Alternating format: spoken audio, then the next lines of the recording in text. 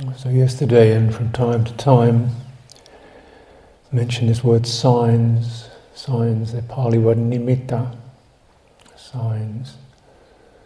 And this is of some significance, considerable significance.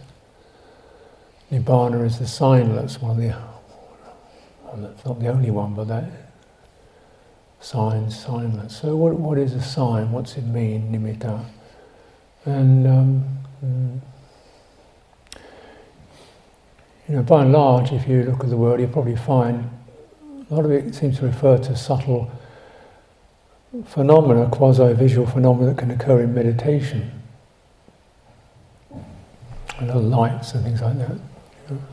They indicate, what stage of realization you're at, or what degree of samadhi you're at, or something like that. And this is a sort of a fairly well testified, but it's not something the Buddha seemed to have talked about, or used that word in the suttas, in the original teachings. And it comes from somewhat later meditation tradition. So the original concept, use the word, is just a mark. And so, for example, we have nimitta stones around this hall, which indicates this is the mark. This means this is the consecrated area. These define it. It says, the mark, the nimitta of a man or a woman, means certain characteristic. Oh, that's a man, that's a woman. You immediately get it. It's a sign. Interpret body shape or something.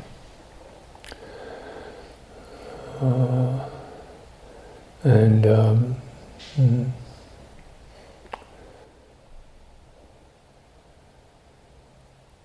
then it's also said greed is a nimitta, hatred is a nimitta, delusion is a nimitta. Things are marked in this way too. And it becomes a little more than just esoteric. Why has greed and nimitta? It's something strikes the eye, and the eye sees something that brings up this experience of, oh, that's attractive, I want that. The thing doesn't say that. The object in itself doesn't say that. Just the sign acts as a signal. Sign, signal. Yeah. Or it's disgusting. You may find a colour, horrible, glaring. Somebody might find it warm, vibrant. Same colour, different signal being given. And then so then this has to be understood, because this acts as the basis for a lot of volition. And what we're grabbing hold of is actually a mirage. So the mind produces the kind of waves a flag. It's an empty thing in itself. It's void. It's not the thing. It's just a trick, you could say, trick of perception.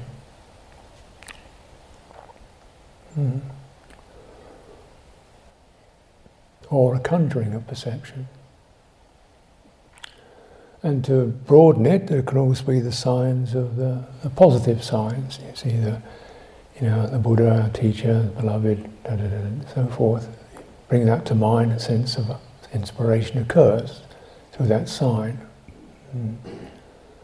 Beloved friend, someone like that, you get a sense of the warmth.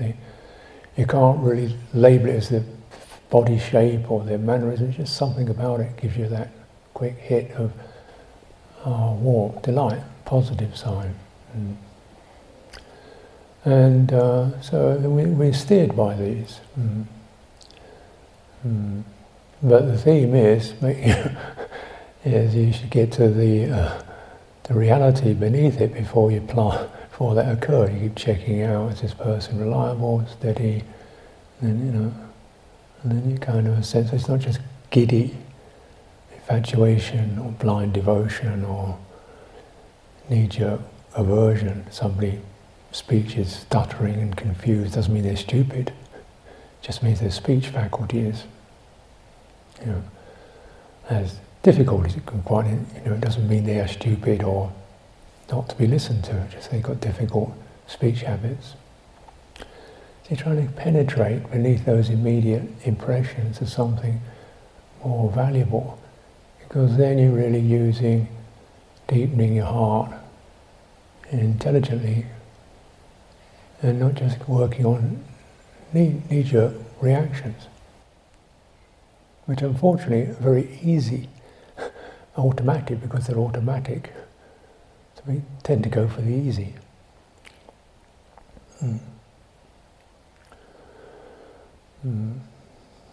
And this is, of course, when you look at the big scale, this is where all the conflicts arise. We have this conflict in Israel and Palestine. Two sets of people who both have their fears, anxieties, grievances, pains, sorrows. It's the other one's fault, and they've got reason to say that. Basically, then the response to that is, well, let's kill each other then. That will sort it out.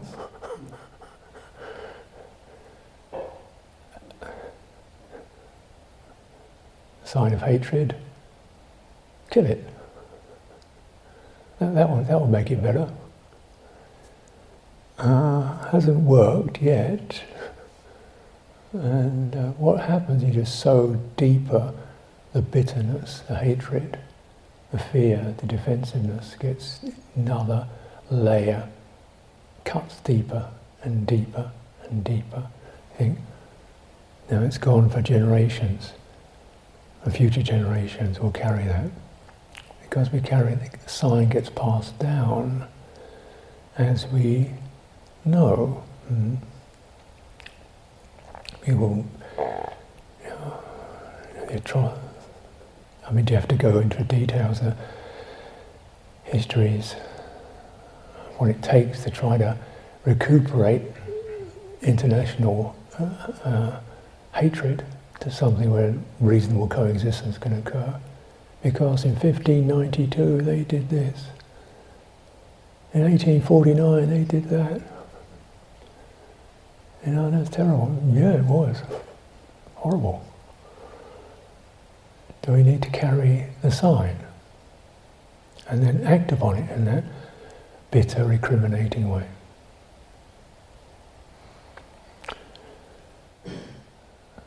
So we have to kind of lift from that, because it's an unskillful sign that precipitates unskillful, compulsive, because it's easy. It seems we say it's justified. They have the right to kill the other people. They call it defending yourself in an international relationship. You never have any war of aggression. It's always defending yourself. We have the right to defend ourselves against it, which basically means killing them. I don't think it makes much difference whether you're killed by an aggressor or a defender. You're still killed.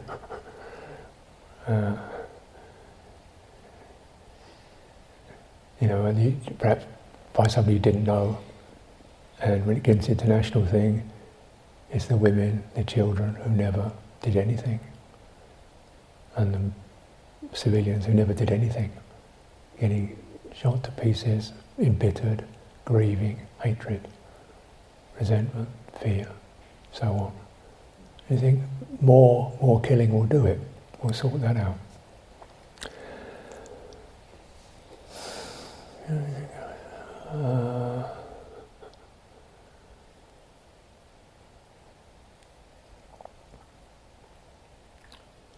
So, through the sign B, we recognize that there's a lot of intense hatred, passion, fear, justifiable pain, absolutely. We need to lift from this.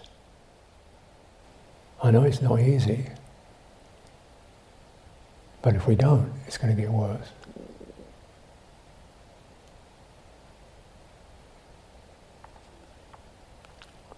We need to see beings with need for security, beings with need for ease, beings. And we don't need the ideologies. They're not going to do anything useful. Whether you call it justice or right, it really doesn't do the job of resolving anything. It just pushes the can down the road for the next generation. So it goes on.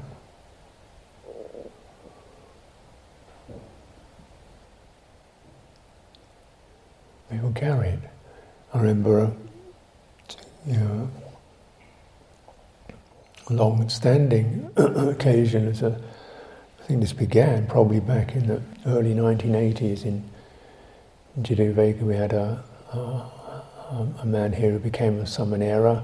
He was a bit of a wild card. I mean, those days we were all wild cards, really. Not a straight hand in the deck. But a few of us managed to kind of shape it up a bit. And so he was kind of fairly wild character. Could also be very agreeable and intelligent mannerisms, and it was. But then they became a bhikkhu, something of a bhikkhu. And I think one of the other monks, who was only about 4 or 5 vassas, clearly didn't approve of this fellow because he was really doing some pretty outrageous stuff. I mean, let's not go into it, but certainly not beautiful conduct. So this junior bhikkhu, he carried this resentment. And for over 20 years, he went off to Thailand. Over 20 years, he wrote these letters of hatred to this monk, determining physical violence with obscene language. For over 20 years, would write these letters. And they'd get passed on to me, and I'd go, God, it's difficult to read them. So I kind of just stored away. I've got a whole file of these letters, which just in case it's ever needed. Threatening physical violence. Over 20 years. So, like, what's happening?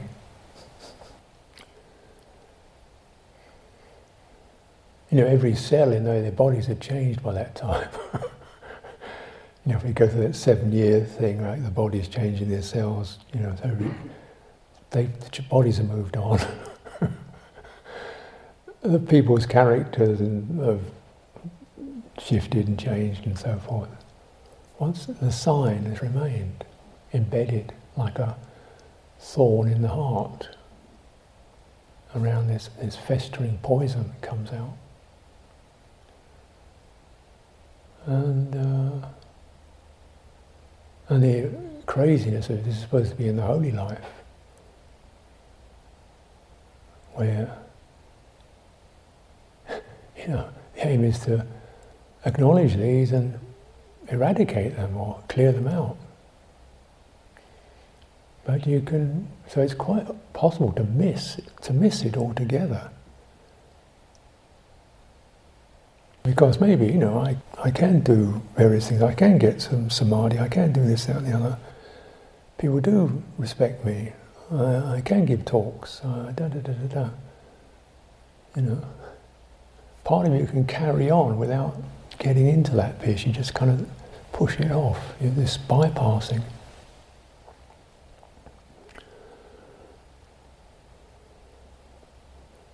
Eventually this abusive monk he was declared persona non grata by Wat Pa Pong for his harsh, disrespectful, gross behaviour, and subsequently got thrown out of the Sangha through,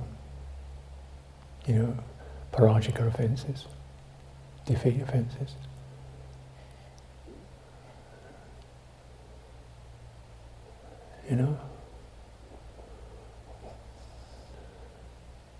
So, very disturbing, because like I think what one person can do is a potential in all of us, including me.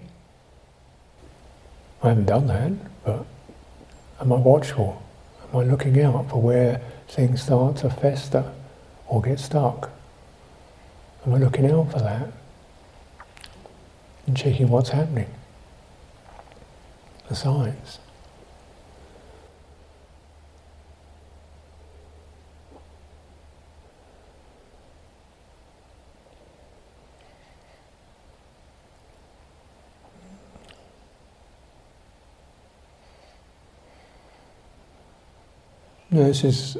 This is obviously gross and painful and uncomfortable things to talk about in some respects, but it's also, they're not always intensely like that. We get much more moderate signs. Oh, that's my home. That's my home. Well, it's a building.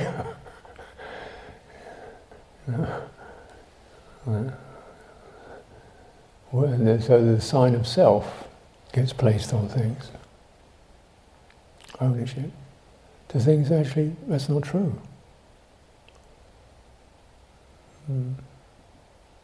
The sign of permanence gets placed on things, on our own bodies, on other people. She'll always be around, he'll always be around. You don't really believe it, and yet that kind of, on one level you don't, but on another level you act. We act as if that's the case. We start to take each other for granted, and another day it'll be, and then gone. Oh no. Shock, horror.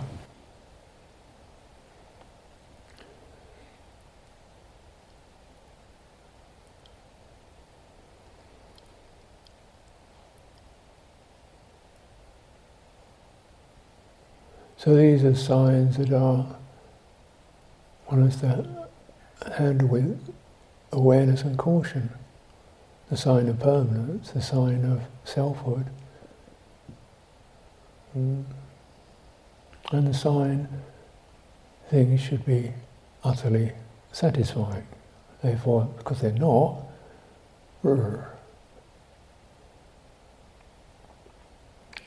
somebody sent me a gift recently, and the makers of this little gift had sent a card saying, "We guarantee your complete, utter and unrelenting satisfaction." I got news for them. Unrelenting satisfaction. I'm not expecting it, so I'm not won't be disappointed, but thank you. I appreciate what you're trying to say, but I'll let you off.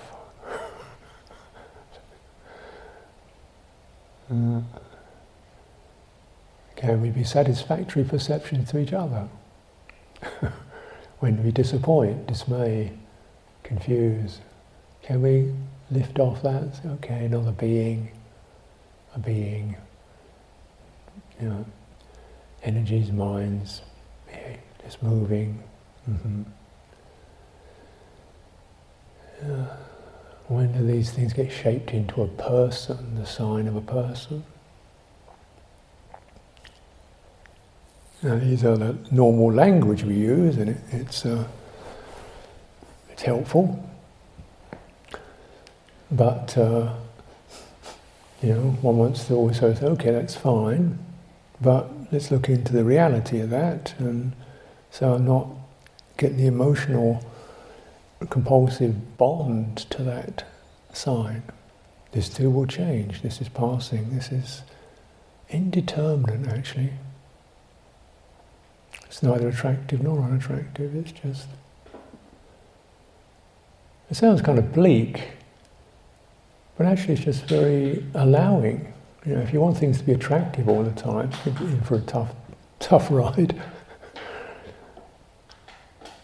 It doesn't mean it doesn't mean they're necessarily horrible, it just...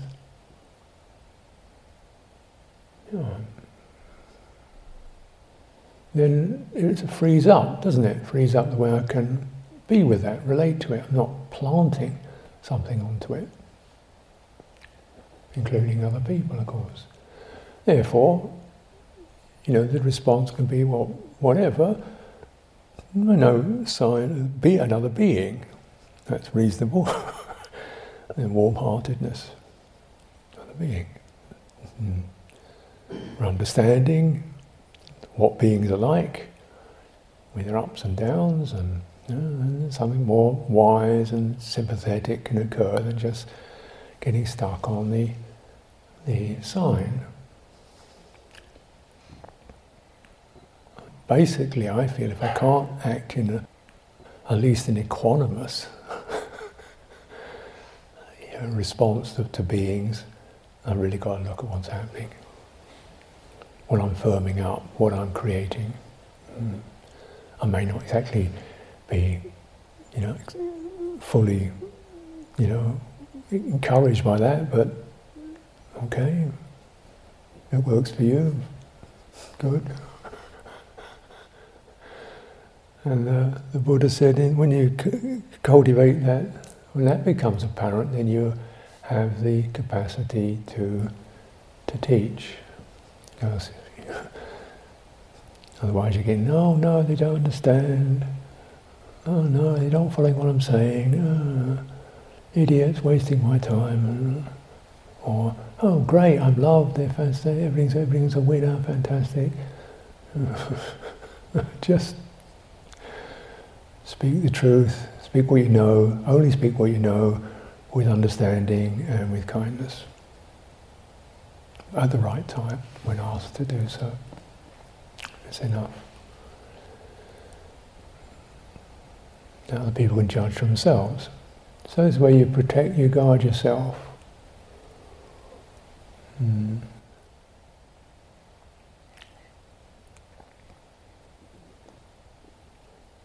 Otherwise, particularly when we've invested a lot in people and then they have difficulties with others or gossip about us, we feel very betrayed, shocked, knocked around. And this thing happens. So always when you're experiencing that, any of that dissonance, it's really helpful, go visit. Just lift off the topic, just hang out, be with, establish different occasions with each other. So we don't have to go into that topic where there's a lot of heat or dissonance. Just, we all rejoice in virtue, we all rejoice in, let's be with that, and then we've established that, and maybe we can then unpick what the disagreement was about, or we can learn from each other. And this is the harmonious way to deal with differences, which are inevitable. Conflict is to some degree, even it's subtle, is inevitable, but the resolution of it is always possible. Once you return, drop the signs, go to your own heart, what's skillful empathy with another. Something's going to work out. And then you think, okay, then that's enough, that's good enough. Not expecting things to be according to my perceptions, but I'd like to live with harmony, understanding, nothing under the carpet, nothing in the cupboard stored up. And they don't quite agree with you, good luck, whatever. And there's room for that without bitterness. You should bear this in mind in training, in cultivating, and in fact in all relationships with others.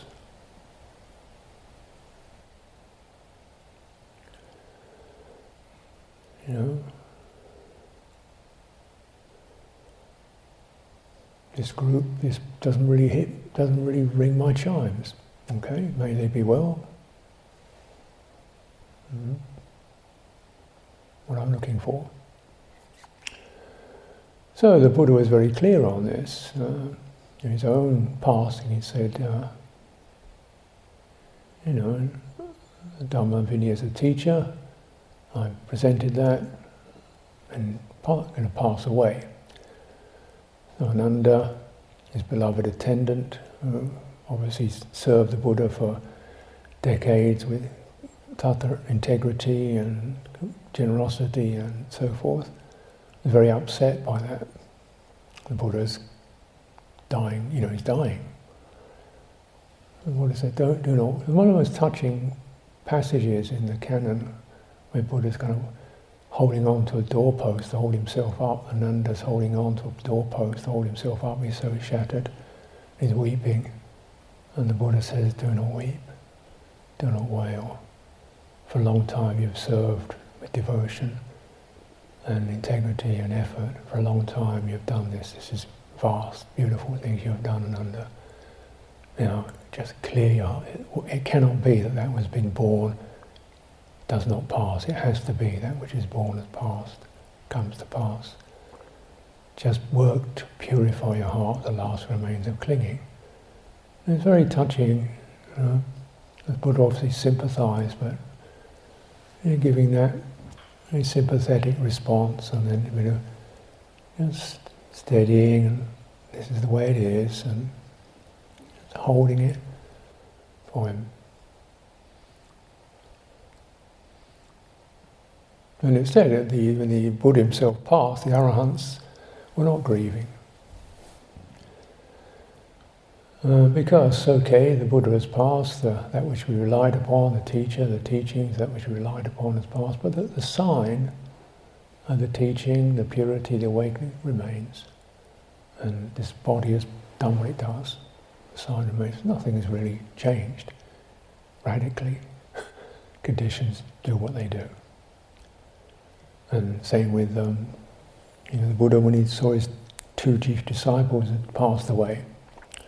There's obviously some shock there, recognizing the loss to the assembly, but it's saying there's no grief, didn't happen. It goes, what passed? Body's passed, perception's changed. Mm-hmm. Isn't that the way they're always doing that?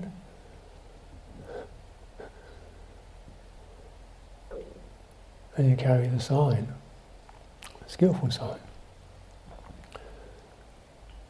And so that the unskillful, the unhelpful, painful signs can be understood. The basis, when you get right down to it, clinging. Well, not a decision, just an instinctive reflex to hold something as mine, permanent, and innately satisfactory. And following that, but in search of that, as you probably recognise, that which should be permanent, satisfactory, self, mine, and there's a lot of movement has to go on to sustain that. What the world in general is doing is people running around trying to sustain the sign of permanent well-being. And doing kinds of things to sustain the sign of being permanently in control.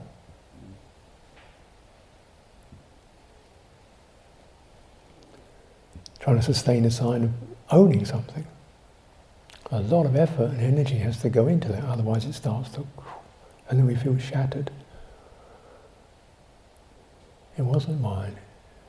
That's gone. I've lost it. He wasn't mine. That's gone. I've lost it. Oh, no. The grief. So it's not about eradicating anything that's actually there. It's about removing an influence that causes immense suffering, distress, and unwholesomeness to occur. Because based upon that sign triggers volition.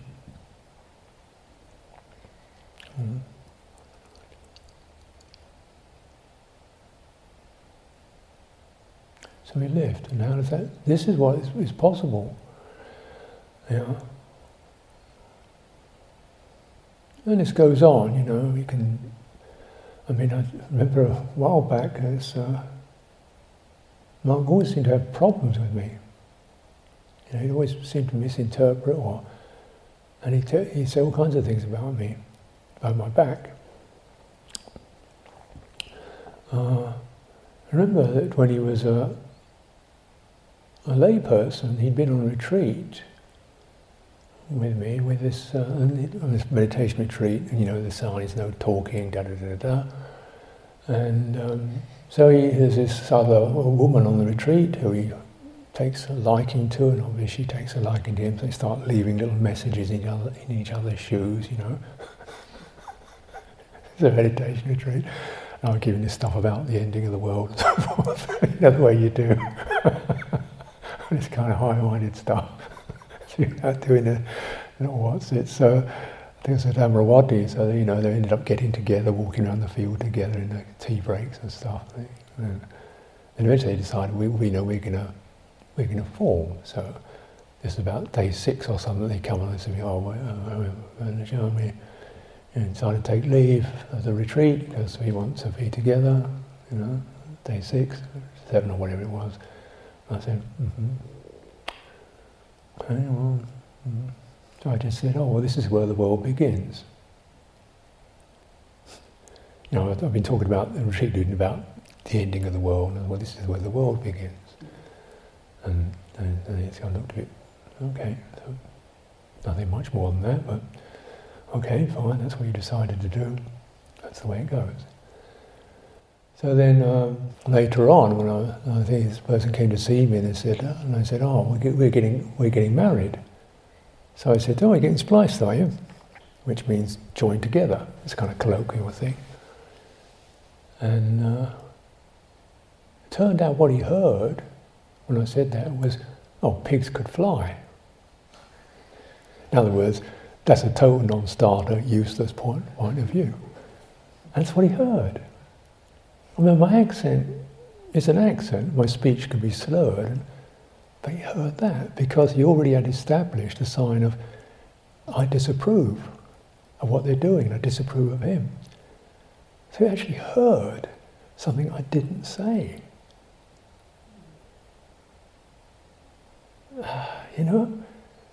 That's what memory is. You don't remember the thing, you remember what you take of it. And that's coloured by the sign. And every time you go to that memory with that sign in mind, it reshapes it, reshapes it, reshapes it. Every time you go to that memory with that bitterness in mind, the bitterness shapes the memory to fit the bitterness. When you think of it, how do you remember anything? Well, it just happens, doesn't it? Well, if your memory isn't that good, what do you first of all get to? That guy, he's really pleasant, warm-hearted, good guy. What was his name? I can't remember. What did he look like? Can't remember that either. Sort of hair on top, feet and stuff. And warm-hearted, got a good chuckle. You remember signs, don't you? That's the first thing that comes. Then you begin to etch in the details around it. You remember the sign. Warm-hearted, or always seemed very nervous. One particular feature leads the rest of the memory. And then the memory starts to form around that sign. And you can see in cases of deeply held bitterness how that sign forms other people to the point in which you can act with total violence towards people you've never even seen because they carry the sign. And every time you go there, the irrational, completely contradictory idea comes that they're to blame. They weren't there. Doesn't matter.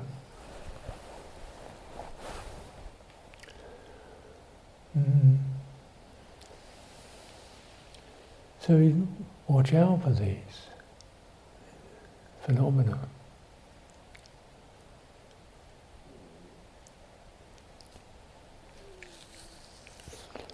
of me.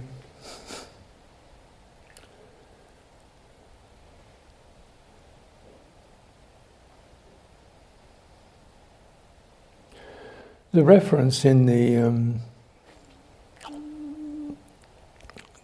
Cittaviveka Sanyutta, which seems, in my opinion, to be the source of how the longer suttas were compiled in the middle length and long discourses, and you see there's quite a distinction between the middle length version and the long version. They've added a huge watch more material in the long version. So clearly, when these things are formulated, and they didn't mind adding more details if it seemed to fit, and it seems what's been happened in this process of formulating these discourses. And there are certain awkward bits out of that. But one of it is the whole section on Dhamma. Dhamma is the fourth foundation, Satipatthana. In the Sanyutta, it's just said Dhammas, phenomena. That's it. And the other ones, they elaborate all the hindrances, bad phenomena, enlightenment factors, skillful phenomena, and they're all it's true, not false.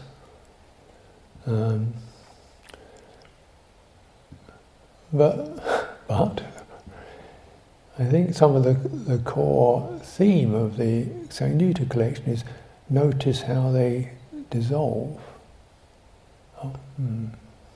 whether they're good or bad, how they atangamo.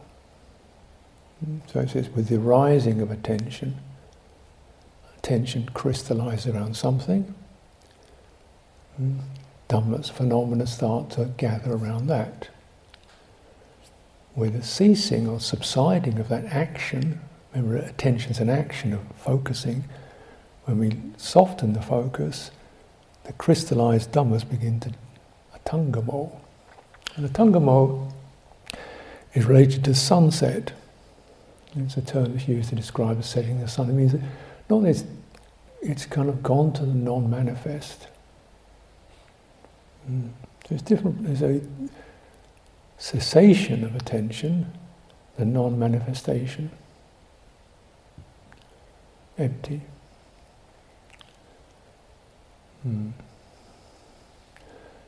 Not defined, not formulated. Like something that had been crystalline into distinct crystalline patterns, released into something that's unformed. Like, dissolving crystal was ice in water.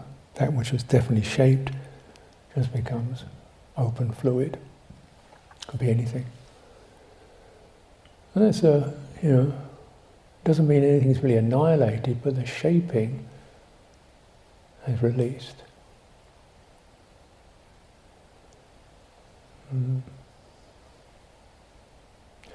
Notice, when we get something in our minds, where our attention gathers around it. Contact, feeling, perception, that's that. Not good. And then that becomes quite solid, and you can remember it. What I remember at Cittaviveka is a lousy tea. The forest is gone. I remember the terrible tea or something like that, whatever your pet problem is. I remember about this bhikkhu, his integrity is but the way he chanted. It could be that, when you get something that sticks. And it crystallizes, so that's what you carry. The rest of it disappears. That's the problem of attention. Doesn't mean don't be vigilant, heedful. It means be careful how your attention is forming and crystallizing things.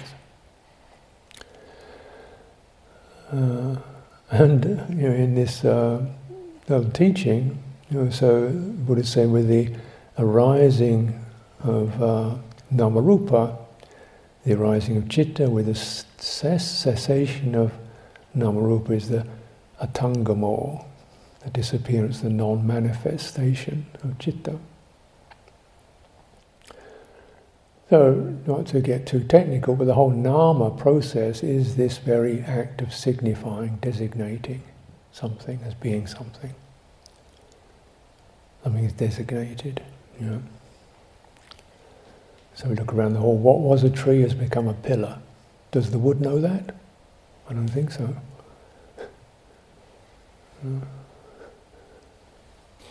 What was sand has become paving slabs. Sand didn't know about that. It's got, you know, we designate it as such and shape it to fit that. When you look in the forest, you can look at those trees and think, there's good timber there. You can actually start to designate them as timber. Or you can look at it thinking, oh, it looks like it's got canker. If you're a horticulturalist or an arbor, or, you know, a tree specialist, or you can say, wow, wonderful tree to sit under, to meditate. Different designations, aren't they? What does the tree know? Do we ever ask the tree? Okay, take that off the agenda. What about people? How do we designate them? Useful guy, could be a good da-da-da-da-da, you know, designate him as a cook or something like that, shape him up as that, you know. The rest of it doesn't matter. You know? So this nama, and the Buddha says nama controls the world. You know, the way those designations get taken to be the actuality, and that then volition occurs that keeps cementing that person or that into actuality, and then we keep acting upon it, and it becomes engraved. You know, like all Jews are. Anti-Semitism, all Jews are. All, you know, whatever the one you discriminate against is. I had a case recently of a friend of mine, his partner, she spent 10 years fighting against gender discrimination in pay in the university, where very obviously, very distinctly, all the women who were teachers never got promoted. The men who were got promoted. It's like clear as daylight, just because they've been designated. You know? So then the citta gets activated around that designation. Citta produces volition. So then it's fired up, it's activated. Now if that designation is released, it's just, who knows? Being, and even more than just perceptions arising and passing, citta doesn't get activated. And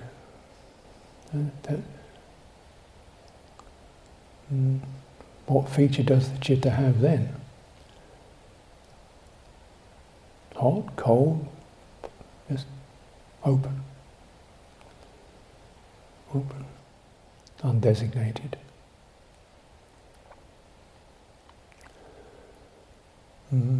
Buddha says you can't get any designations to describe that. It's out. When it's out, all you can say is, where's it gone? You can't say. Just undesignated. You know, where did the ice go? When the heat turned up, where did it go? It didn't go anywhere. Well, I don't see it. Where did it go? Well, it sort of, you know, water's wet and sloshy, moves around. Ice is hard. They're not the same. You know, and it becomes steam, vapor. Where did it go? What happened to the ice? The designation was incorrect, or partial. So when it's not designated, there's that, you know, we're looking at our stuff in our citta.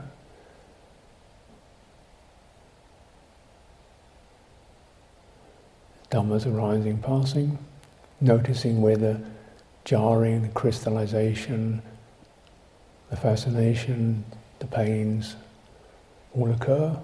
What's going on there? Penetrating. This is the disappointment. This is the attraction. This is a sense of gain. This is a sense of loss. just looking into that carefully and sympathetically. You can be beyond this. Don't let this phase you. You can be beyond this. There's no way in that world that you can ever feel safe. In the world of gain and loss, it's impossible. It's never succeeded for anybody. In the world of arriving and ceasing, you're never going to find a stable place. But in the knowing of that, and the firming, and the clarity, and the unwavering, there's a release from that. And then this is what the Buddha is trying to encourage. And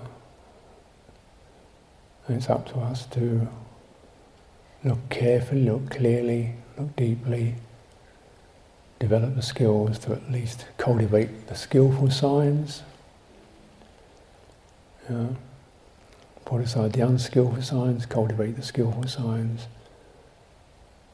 penetrate the base of clinging, and realize what the Buddha is trying to offer us as a path to deliverance.